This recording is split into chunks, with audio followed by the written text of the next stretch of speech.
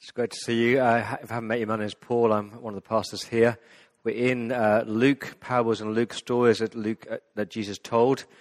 I have to say tonight's sermon I find difficult to preach for a whole load of reasons, but difficult mainly because I don't want to be hypocritical. And I have to say that as I prepared to preach it, I was thinking, this is what I should say, but if I'm honest with myself, I'm not doing it. I'm not living like this. And it's all about the return of Christ tonight and how the return of Jesus should shape your every moment of every day. And I can't say with a hand on my heart that the return of Jesus Christ does totally shape what I am and who I do, what I do. It's one of those sermons where I know it's right and I want to do it, but I'm not necessarily doing it. And so if, like me, that is you, I pray that by the end of today we'd actually have the return of Jesus kind of just blazed onto our mind. Let me pray. Father, we thank you that Jesus will return. We thank you, Father, that you tell us that, and we want to be people that live in light of that. Forgive us when we don't, Lord. And so through your word tonight and by your Spirit, would you teach us and would you excite us and would you challenge us? And I ask that for Jesus' sake. Amen.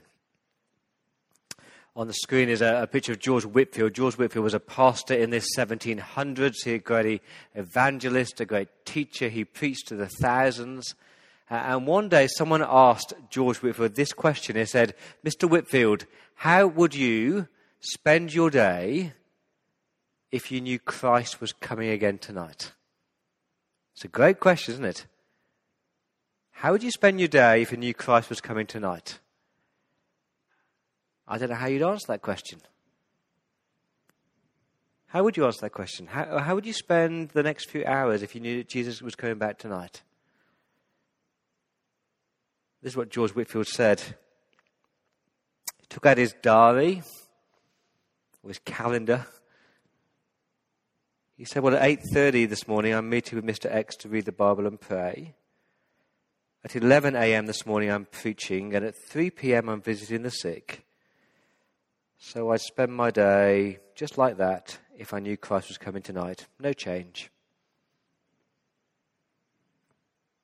That's bold, isn't it?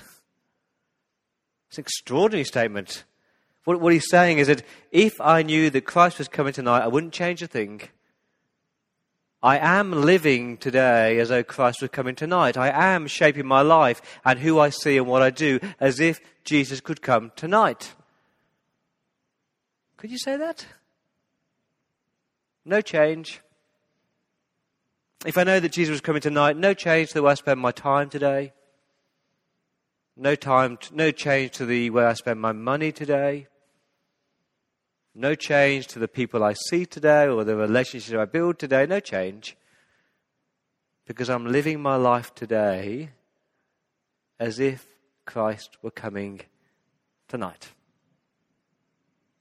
It's challenging, isn't it? And what it's saying is that the return of Jesus Christ, it should shape everything about us, shouldn't it? Our world is searching for meaning, aren't they? Our world are searching for basic questions like what's the purpose of life and who are we and where are we heading? But we know the answers to that, don't we? If we're Christians, you know the answers to those most meaningful questions of life.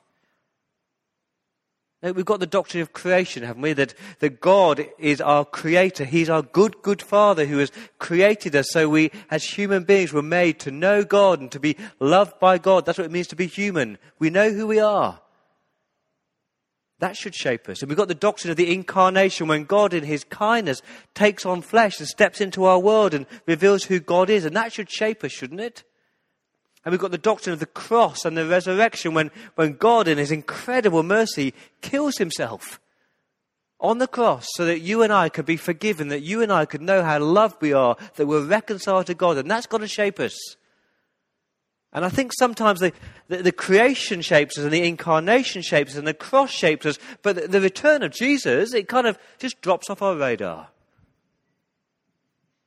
When was the last time you thought about the return of Jesus? Has the return of Christ shaped anything you've done in the last week? We know that the history of this world is not cyclical. It is linear. We're heading to an end point. The end point is when Jesus Christ returns with the blazing angel and the trumpet call of God. And I hope you know that. I think sometimes as Christians we are kind of obsessed with the how. You know, we draw pictures and we have diagrams of the rapture and the trumpet call. What's it going to sound like? The Bible has less emphasis on the how and the when, and just the fact is the primary important thing. The most important thing is that you believe that the Son of Man is coming. See that in verse 40? The Son of Man is coming again.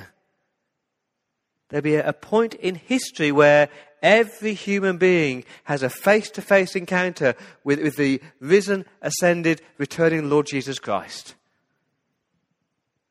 So are you convinced by that Jesus Christ will return again?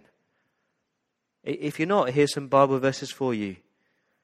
Acts chapter 1, verse 10, talking about the ascension. While Jesus was ascending, the disciples were gazing into heaven. And suddenly 2 men in white appeared and they said, "Men of Galilee, why do you stand looking up into heaven? This Jesus who has been taken from you into heaven will come back in the same way that you've seen him going into heaven." 1 Thessalonians chapter 4, verse 14.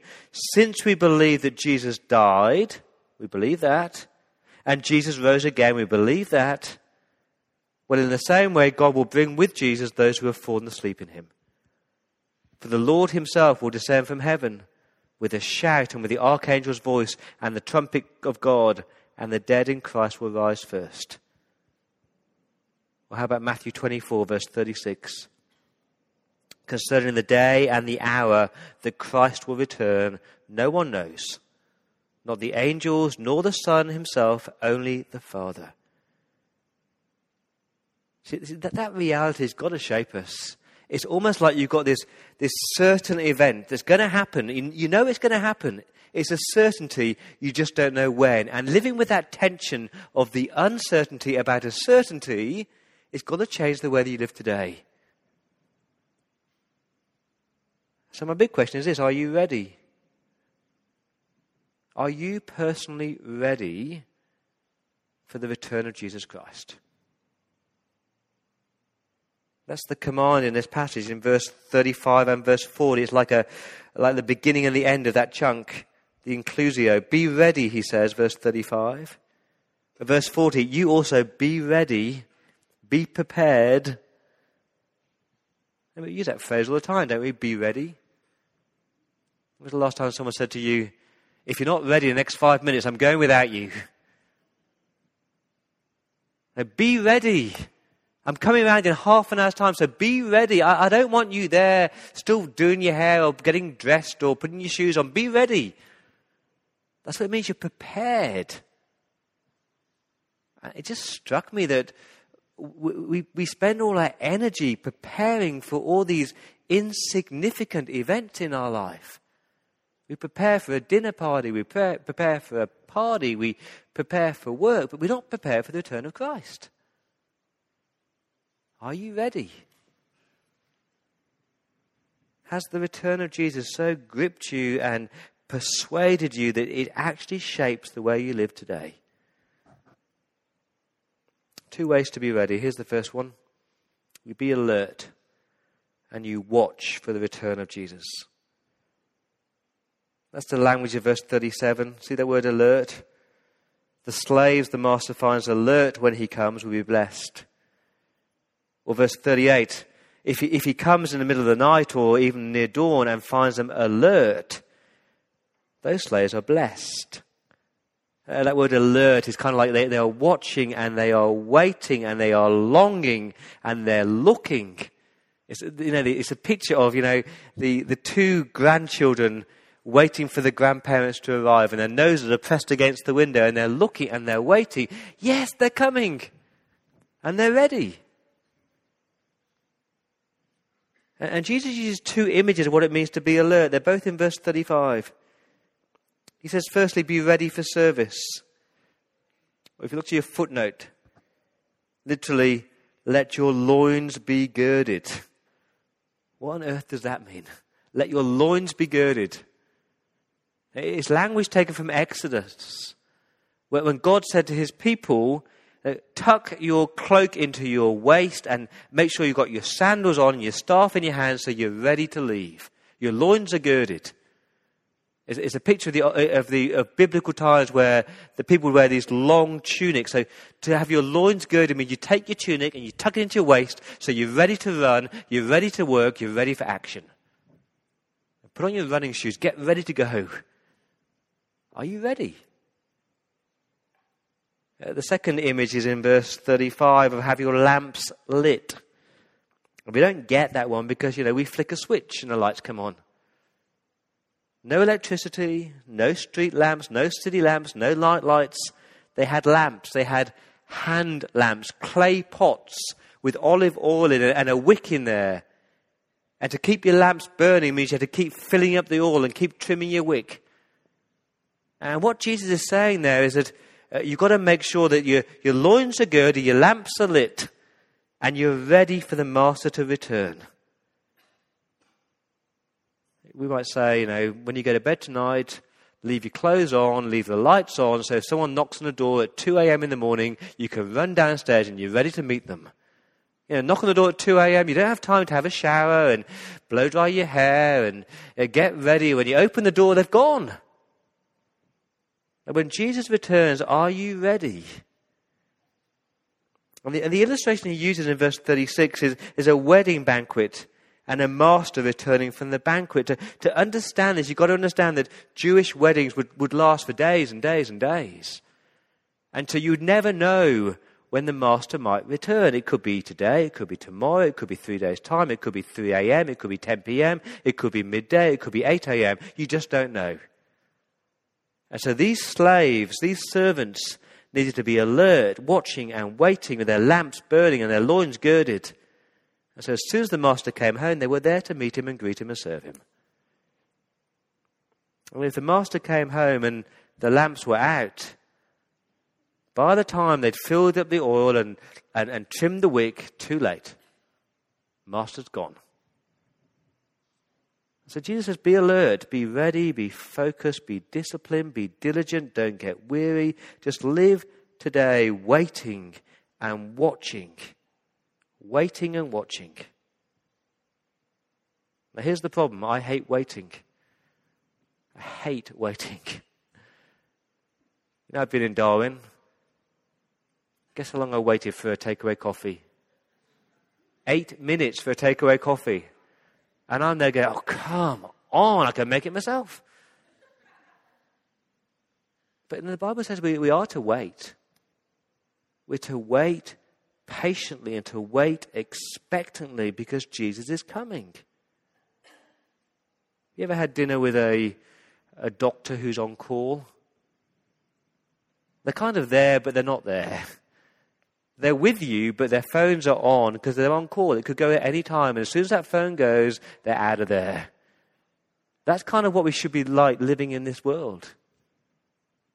Like being a doctor on call. It could be tonight. And the illustration is brilliant down in verse 39. He talks about if the master comes in the middle of the night or even near dawn at 2 a.m. or 6 a.m. But we just don't know. Verse 39, if the householder had known at what time the thief was coming, he wouldn't have let his house be broken into. That's the thing about thieves. Most thieves I know don't tell me when they're going to burgle a house, do they? When was the last time that a thief sent you a text message saying, dear house owner, I'm going to burgle your house at 2 p.m. next Thursday, so you might find it convenient to go out for an hour or two and maybe leave the door open so I don't have to break anything. They don't do that. They want to take you by surprise. And the Bible says time and time and time again that Jesus will return like a thief in the night. 1 Thessalonians chapter 5, verse 2. You yourselves know very well the day of the Lord will come like a thief in the night. While the world is saying peace and security, we're okay, then suddenly destruction will come on them. Or 2 Peter chapter 3, a great verse for our society today.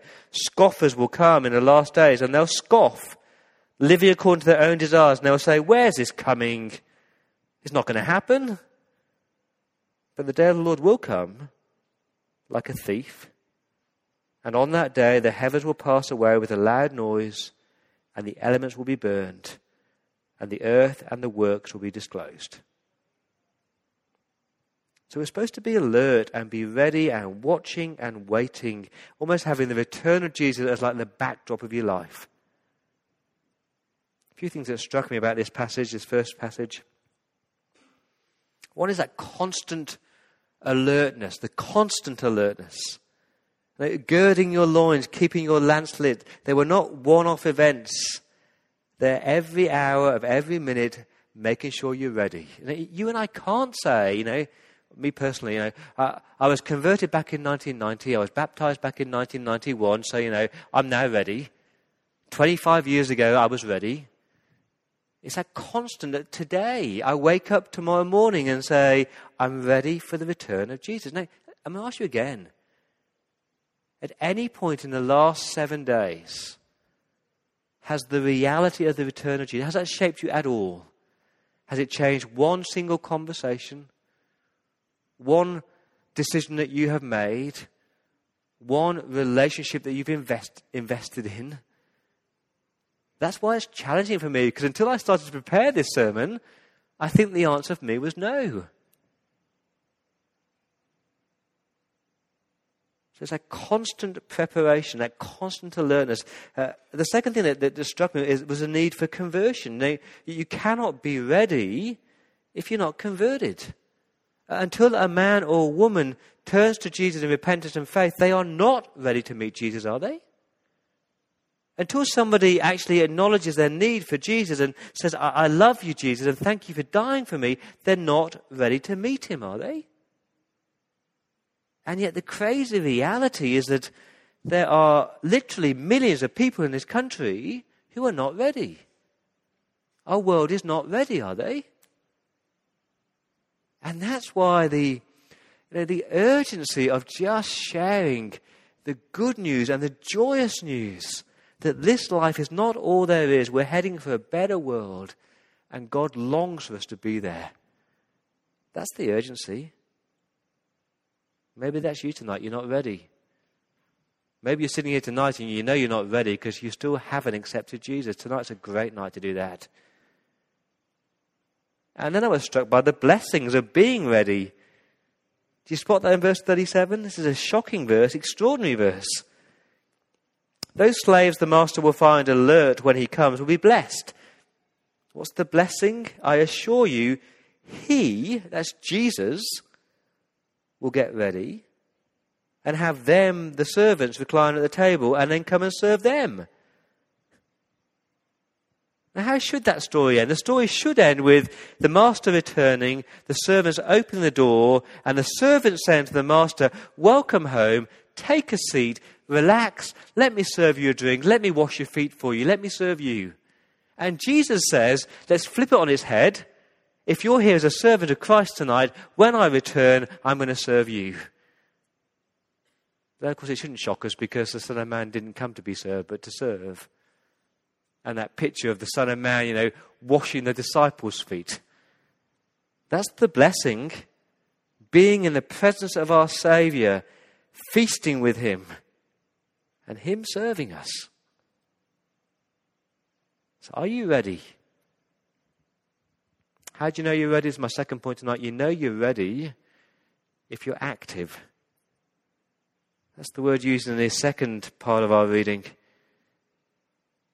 Peter gets a bit uncomfortable. He says, Jesus, who are you talking to? Us or everyone? And Jesus doesn't answer his question, but he tells another parable and changes things slightly. He says, there's a faithful and sensible manager or steward that the master appoints or in charge of the household. And the job of the manager or steward is to feed and to care for all the other servants. Now, what does he say in verse 43? That slave whose master finds him working when he comes will be rewarded. Now, that's not a verse for workaholics. That is not a verse to say, keep doing your secular work, work for 90 hours a week, and when Jesus returns, he'll say, oh, well done, you work so hard. What he's talking about there is those who are working for the Lord. I'm not talking about paid Christian ministry. I'm just saying those people who are active in making sure that the decisions that they make and the choices that they make and the relationship they make and the conversation they have are actually helping to grow God's kingdom. And the challenge for us is this. If you thought the return of Christ was unpalatable, what I'm about to say is even more unpalatable. The Bible says when Christ returns, what's he going to come to do? He's going to come to judge. And his judgment will be perfect and fair and just and right, because God has set a day when he will judge the world with justice. And here's the scary bit, that all our works will be brought to light. All our works will be brought to light. The good that we've done and the wrong that we have done. What we did for Jesus, what we failed to do for Jesus. Now please hear me rightly.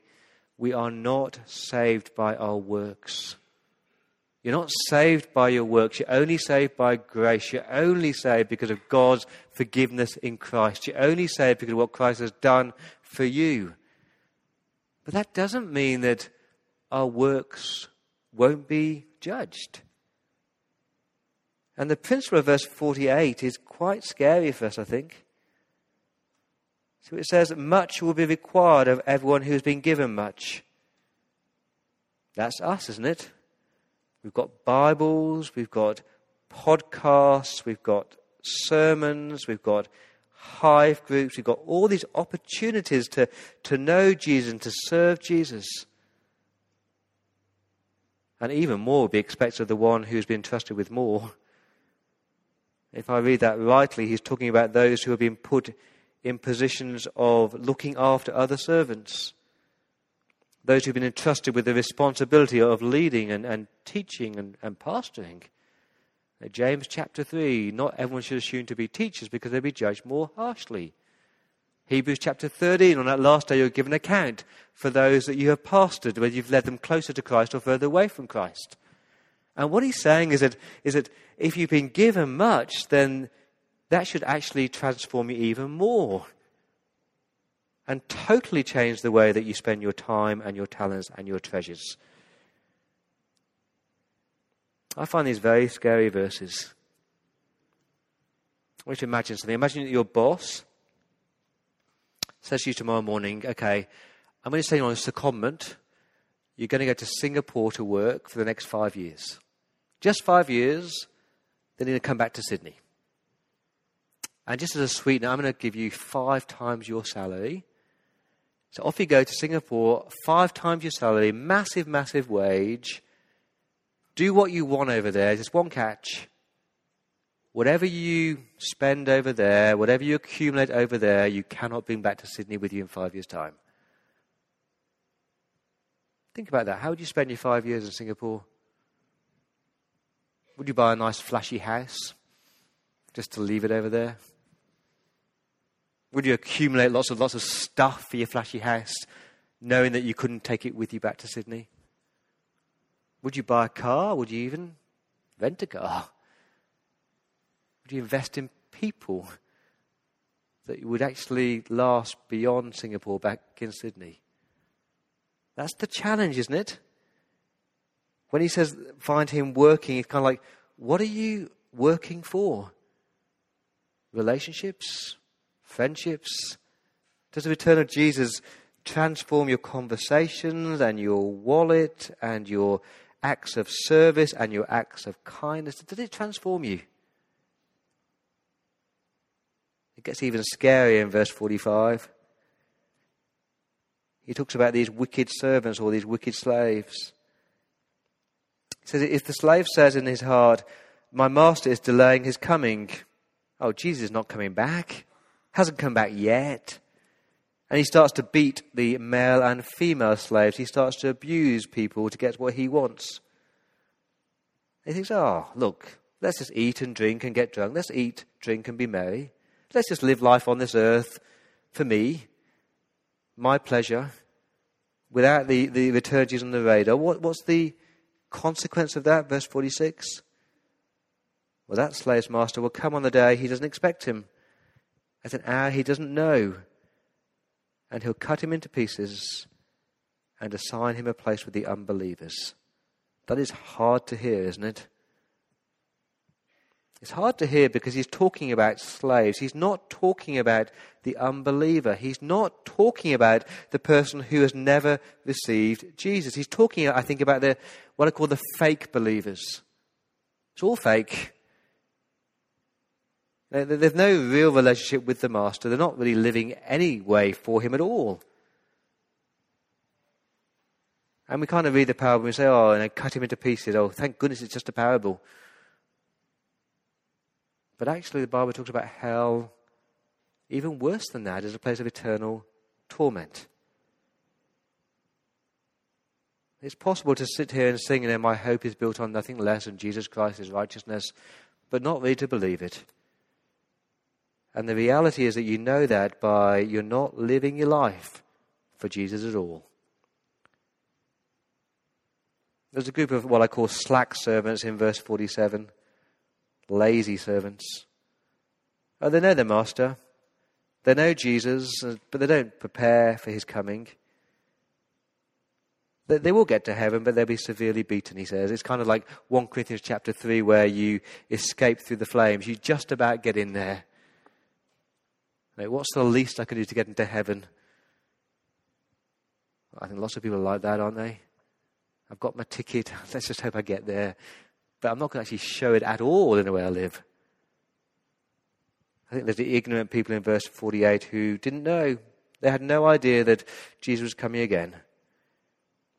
But I think we're in the second half of verse 48, most of us here. We have heard, we have believed, we've been given much. We've been given biblical knowledge, we've been given Bible studies and sermons and Bibles in our houses. We've given opportunities to serve, opportunities to grow, and so much will be expected of us. So I'll ask you again, is the return of Christ shaping your calendar, your wallet, your relationships, your speech, just affecting the whole of your being? There's a story of a gardener in Italy, and he was cultivating the most beautiful, meticulous gardens you've ever seen. And it's a true story. And this tourist saw these gardens and went, wow, these are amazing gardens.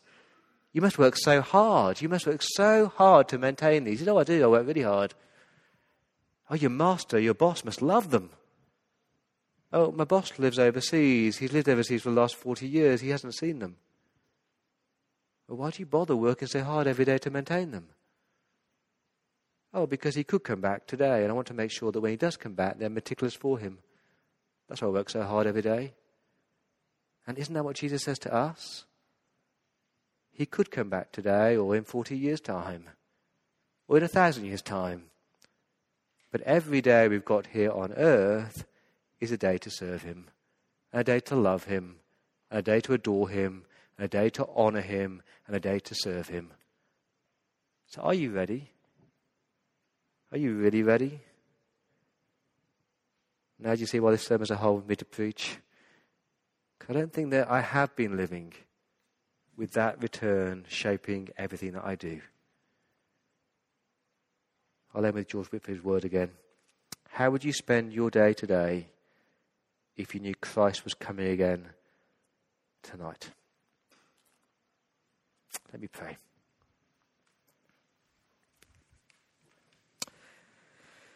Father God, we pray that you would make us men and women who are so shaped by that reality. Lord, I pray that it would shape our diaries and our priorities and our decisions and our choices and our words and our relationships and our money and our acts of service and our acts of kindness. Lord, I pray that we will be the people who are saying, yeah, we want Jesus to return. Come, Lord Jesus. Come, Lord Jesus.